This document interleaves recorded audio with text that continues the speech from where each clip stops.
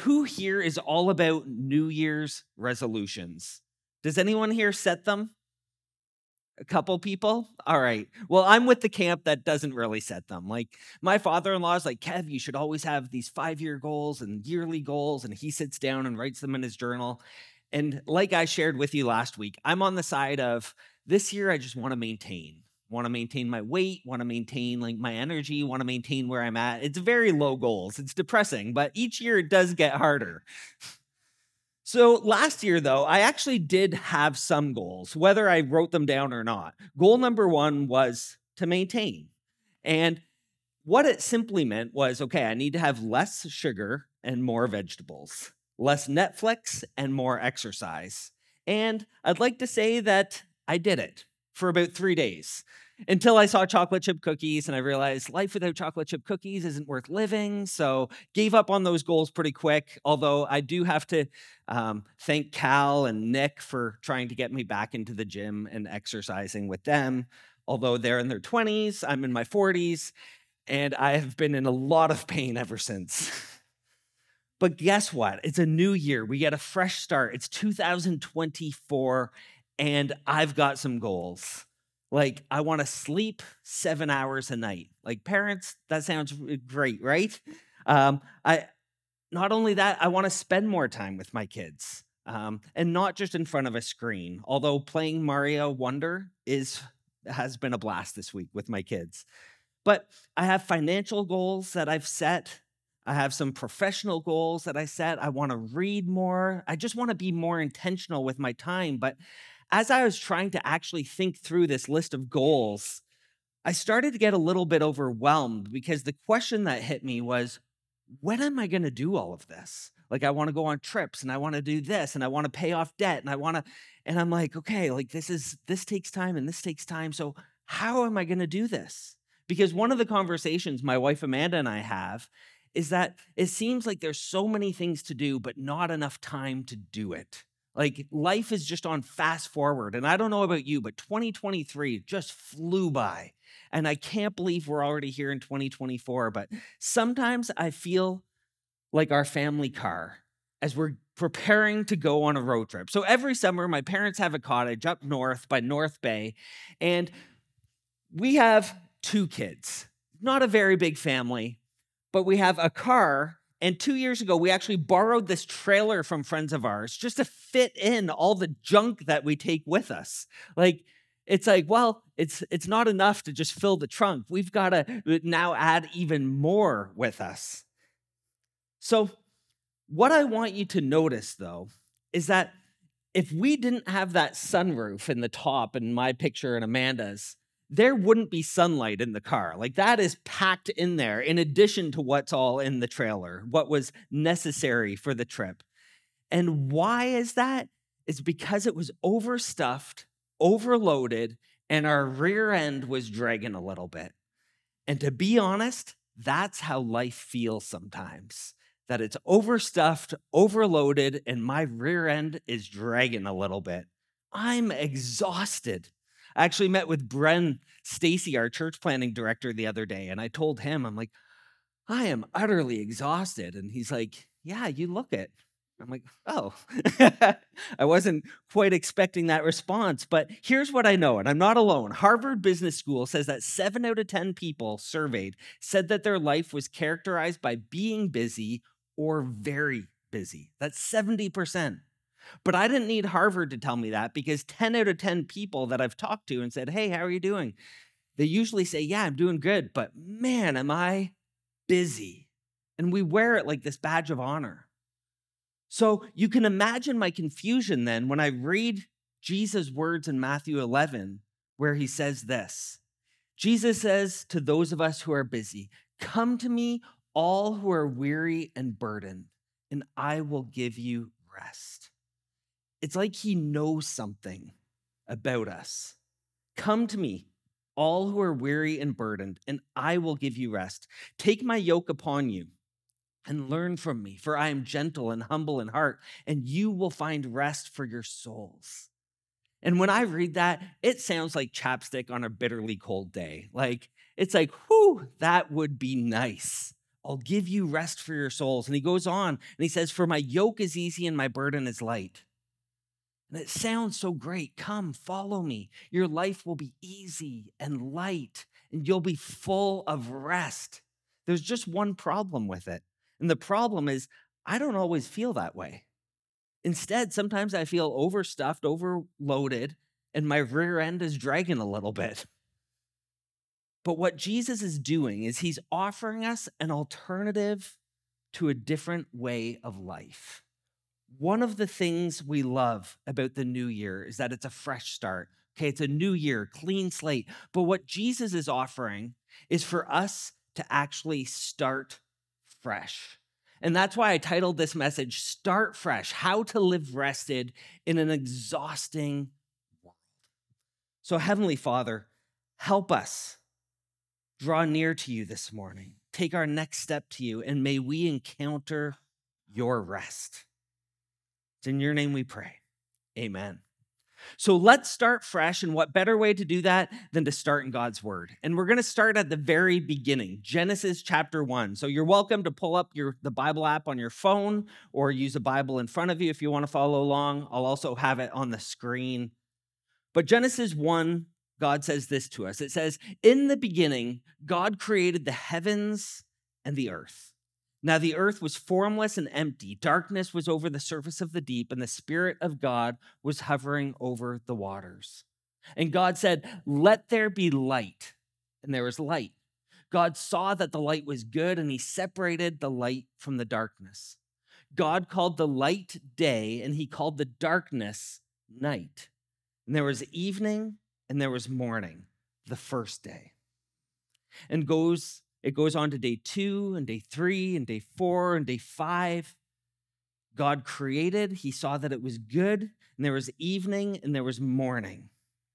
And then day 6, it says this in verse 27. So God created mankind in his image. In the image of God, he created them. Male and female, he created them.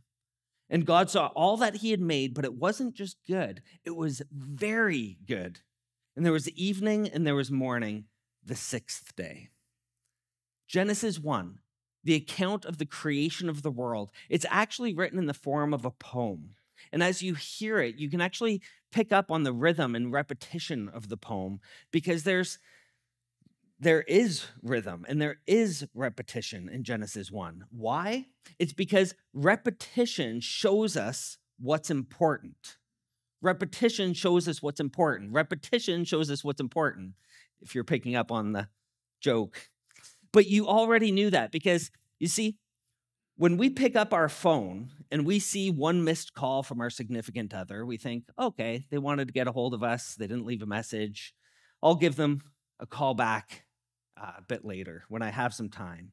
But then when you pick up your phone and you see that you have 11 missed calls within about 7 minutes, you realize, okay, something has happened. Like, what's going on? You've either got a stage 5 clinger on your hands if you're dating, or if you're married, you're thinking, okay, I need to call them back right now. And why does this matter? Because repetition shows us what's important. And there's repetition in Genesis 1. It says that God created. Then he saw that it was good. He saw that it was good. And then evening and morning. But there's something different about this that I didn't pick up on myself. Someone else actually had to show this to me. It says that there was evening and there was morning. But that's not how the day typically works in our mind. That the day doesn't start in the evening. We usually say morning and evening. So as I understand it, the day starts in the morning. The first thing we do is we wake up, turn off the alarm clock, kind of stumble down, get our cup of coffee, shower, get cleaned up, head off to work. And we do this because we're starting our day. That's how the day works. We get up, we go to work. And when we finish our work, well, that's when we rest. If we finish everything, we rest. And if we don't finish everything, well, then we start carrying this stress. That's how we live. That's how the day works. There's morning and there's evening. But that's not what God says. He says there's evening, then there's morning. Because what God is doing is he's introducing us to an alternative rhythm for our lives. a rhythm that doesn't start with work, but a rhythm that actually begins with rest. And while that's cool, evening, morning, some of you might be thinking, tomato, tomato, who really cares? Well, let me tell you, if you're an Israelite, you cared. The Israelites back in the Old Testament, we see that Genesis was written down by Moses. Moses was an Israelite born in Egypt and was raised in Pharaoh's household. He killed a man, he fled. God called him to go back to Egypt to deliver his people, the Israelite people, the Jewish people who'd become enslaved to the Egyptians, who were enslaved to Pharaoh. And he called Moses to do this, to bring them out of Egypt and to take them to the land that he had promised them. And so the first people who would be hearing Genesis were the Israelite people. And they were either enslaved in Egypt or they were wandering around in the wilderness just after leaving slavery. So this evening and morning actually matters, because what did life look like when they were slaves? They literally built the empire that enslaved them. They helped make the roads that the Egyptian armies traveled on. They helped build the monuments that declared Pharaoh's greatness.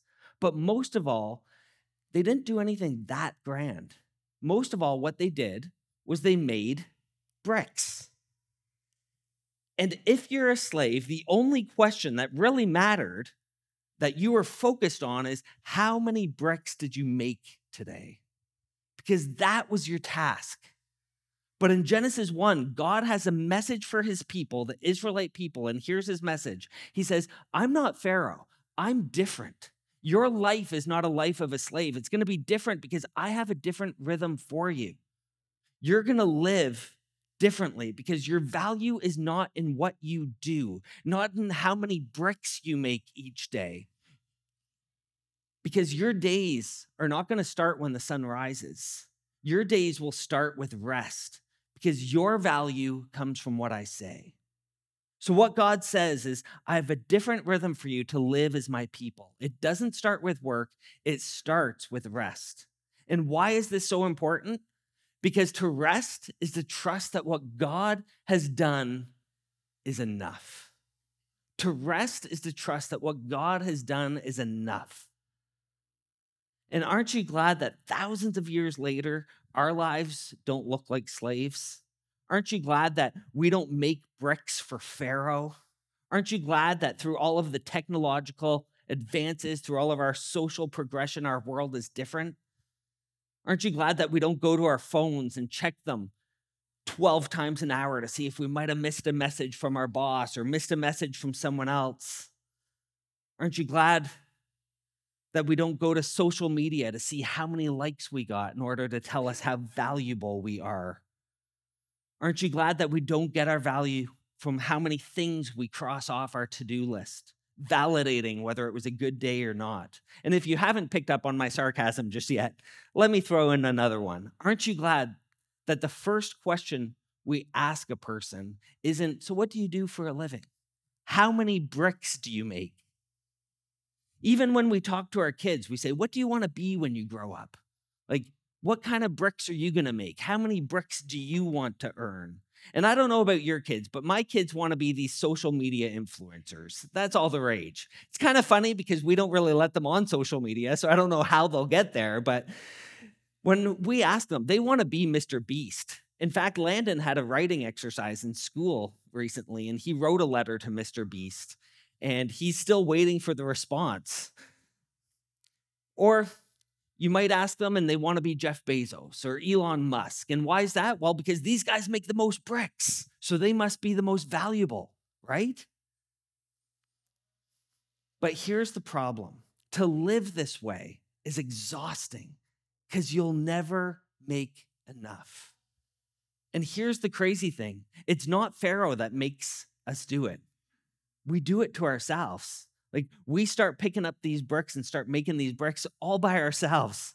It's like, hey, do you want to take that promotion that takes you away from your family that's already well provided for, just so you can have a better title, so you can maybe make a few more bricks, feel better about yourself?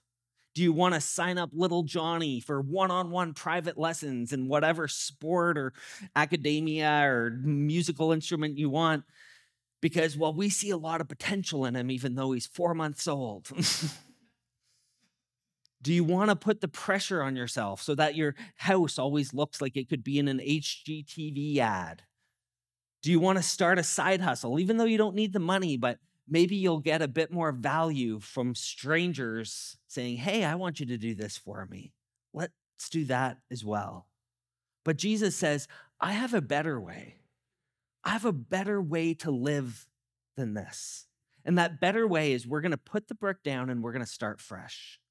We're going to start our day with rest, because to rest is to trust that what God has done is already enough. And I need this message just as much as anybody else, because I often struggle with the feeling like I'm not doing enough, especially for our church. Like with a church plant, it's a blank canvas and there's so many opportunities, and you just look around the community and we could be involved in so many different outreach things and minister to so many different people groups and age groups. And I'm often wrestling like, are we doing enough? Am I doing enough? Or what if my message isn't good enough? What if it doesn't connect with people? What if you don't like it? What if you don't like me? And have you ever had those questions? And not about me, don't, but yourself. But that's why I've also created an encouragement folder. I actually have a folder. I started this when I was a youth pastor out west. And anytime I would receive a card with encouragement or even an email, I would file it away, because on the days that I'm like, oh man, am I doing enough? I see Eugene agreeing too. It's like, am I doing enough? You pull that out and you realize that, okay, these things have happened along the way.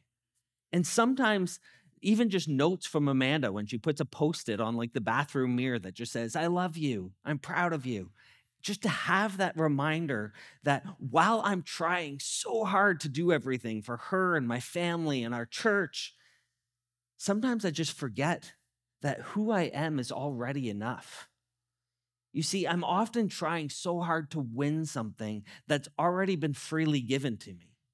And it makes me wonder how many of us are trying so hard to win something that's already been freely given to us. Matthew 3 is an incredible story about Jesus. Here's what it says. It says, as soon as Jesus was baptized, he went up out of the water. At that moment, heaven was opened, and he saw the Spirit of God descending like a dove alighting on him. And a voice from heaven said, this is my Son, whom I love. With him, I'm well pleased. This is one of 3 times that God audibly spoke.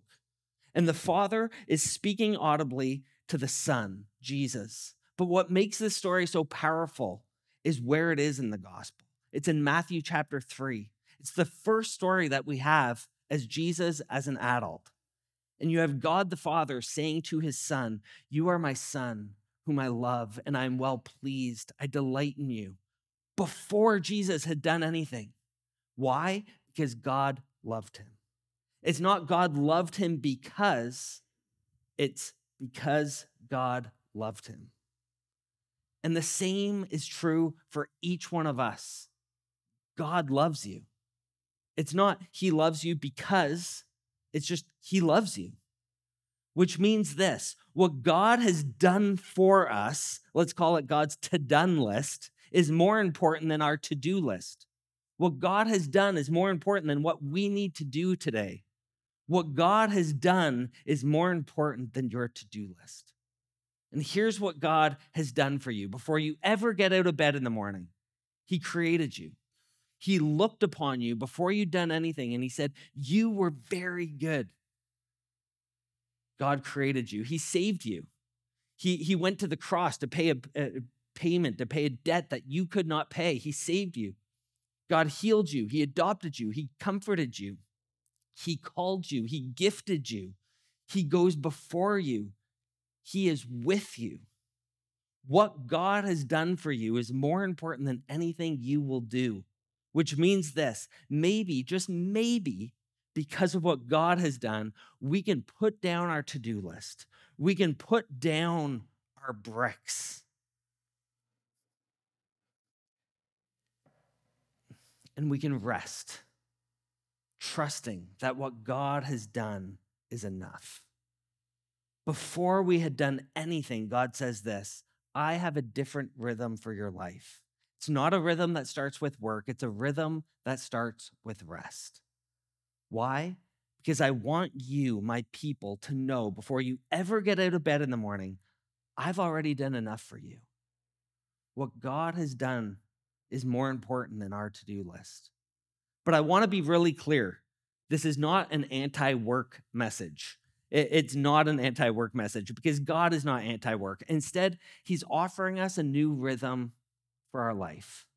So if we are his children, if we're followers of Jesus, our new rhythm starts in the evening and then it goes to morning. It starts with rest and then it goes to work. Rest is what prepares us to work. He's created us for it. He's gifted us for it, and he's called us to it. So it's not an anti-work message. And sometimes we think that rest and work are enemies, like they just can't get along, but they're actually designed to go together. Rest is what prepares us for work. And it's just that when we go to work in the morning, we don't go to work as people trying to earn someone's approval. We're not trying to prove to ourselves that or anyone else that we have value. No, we're not working to earn more rest. We're going to work from a place of rest. And we're working from God's approval, not for it. So let me give you something practical because it's going to be a little bit fuzzy because I want you to wrestle with this as we step into the new year. But this year, this week, even today, I want you to rest. And what I mean by it being a little fuzzy is, well, what is rest? It's going to look different for each one of us. But rest is bigger and broader than what most of us think. Rest is whatever focuses us on the goodness of God. Did you catch in the Genesis story that humans aren't made until day 6? And on day 7, it says that God rested, meaning that the very first day after humans were even created, it was a day of rest to enjoy the goodness of God's creation. He didn't start humans at the beginning and put them to work and then said, okay, you've done enough. He did it all and then created us, and it began with rest. Rest is whatever focuses us on the goodness of God. So rest can be sleep. It's like, woo, amen. I'll take that one this afternoon. Rest can be a worship song that focuses us on the goodness of God. Rest can be a good meal with people that we love. Rest can be spending time in God's word. Rest can be laughing with friends. Rest can be playing golf with buddies. It can be playing Mario Wonder with our kids. It can be a walk outdoors, being reminded of God's goodness. It can be sex with a spouse, which suddenly it's like, okay, I'm more interested in rest now. Like we got to go explore the goodness of God. Rest can be prayer. Rest can be taking a trip with people that you love. Rest is whatever focuses us on the goodness of God. And God has called us and created us with this rhythm that starts with rest. So how do we do it? Well, there's 3 different rhythms. There's a daily rhythm that starts with rest. And maybe for you, it's opening God's word before you go to bed or when you wake up in the morning. Maybe it's sitting down at dinner and having conversations of substance with your family. Maybe it's walking the dog, which you already do, but now you're being a little more intentional about taking in the goodness of God. Maybe it's just simply 3 minutes before you get out of bed because you have to go wrangle your kids, where it's just like, okay, I'm going to focus on the goodness of God because that's all you have. There's a daily rhythm of rest as followers of Christ. And not only that, but there's a weekly rhythm of rest. In the Old Testament, they called it the Sabbath, sundown Friday to sundown Saturday. And it was an extended period of time to simply slow down and enjoy the goodness of God, to have fun, to laugh, to rest. And it's not a coincidence that we have church once a week on the first day of the week. Why? Because it's one of the easiest ways and best ways for us to establish the rhythm of rest in our lives. As we come to church, we're reminded of the goodness of God, both in the world around us and in our individual lives. And then we have a seasonal rhythm of rest. In the Old Testament, there's a lot of feasts and festivals that they're celebrating, and they happen every single year. And why? Because there's seasons to rest and enjoy God's goodness. Sure, you celebrate the work that went before it, but you also prepare. You start from a place of rest for the next season. Sometimes life is going to be a lot of work. It's going to get busy, and that's okay. But we start from a place of rest. We put our trust in the fact that God has already done enough for us. So I just want to go back once more to this family photo because it might be hard to tell, but there's actually a couple different smiles in these photos. There are the smiles of my wife and my kids, and then there's my smile. Now, my smile's a little forced because usually at this point of the trip, I've just packed everything. I've got it all worked in, and I'm kind of like, did I remember everything? And do I have everything in order? And then Amanda's like, hey, we're taking a picture, smile. And I'm just like, okay. So mine's kind of like a tired, exhausted one. Did I get everything? But her smile and the kids' smiles, they're just loving it. They're like, we are on vacation. Like, we are ready to go. Those are not the smiles of someone who's trying real hard. Those are the smiles of people who are trusting real big. They're trusting that everything they need for the trip has been packed for them. They're trusting that the price of the trip has already been paid for them. They're trusting that I'm going to take them to the right destination. And you see, here's the thing. In 2024, we're all going to be going down the road, God willing. And the question that we have to answer is, which smile is going to be on our face? The smile of someone who's trying real hard, trying to hold it all together? Or the smile of someone who's trusting real big, knowing that what God has done is already enough? You see, what Jesus is saying when he says, come to me, all who are weary and burdened, and I'll give you rest, he's giving us an invitation to a different rhythm of life, a rhythm that doesn't start with work, but starts with rest, a rhythm of life that reminds us of who we are in God and what he's done for us. He's given us an invitation, not just to a fresh start this year, but to start fresh. And if you ask me, that is a great way to start. So, which smile are you going to have for the ride? If you'll pray with me, Heavenly Father, thank you so much as we step out into 2024, or as we just step out into our Monday and Tuesday, that you are with us, you are for us, and that you love us oh so much. And as we continue in an attitude and spirit of prayer, I wonder how many of you have just been trying really hard, and you're at the point where you're saying, you know what? I'm ready for a different rhythm of life. Well, I have good news. It's available through Jesus, and trusting that he's already done what's necessary. So if you're ready to start fresh, would you just raise your hand to simply indicate you're saying, I'm ready to start fresh. I want to start fresh for 2024. I want to live out of who God has created me to be.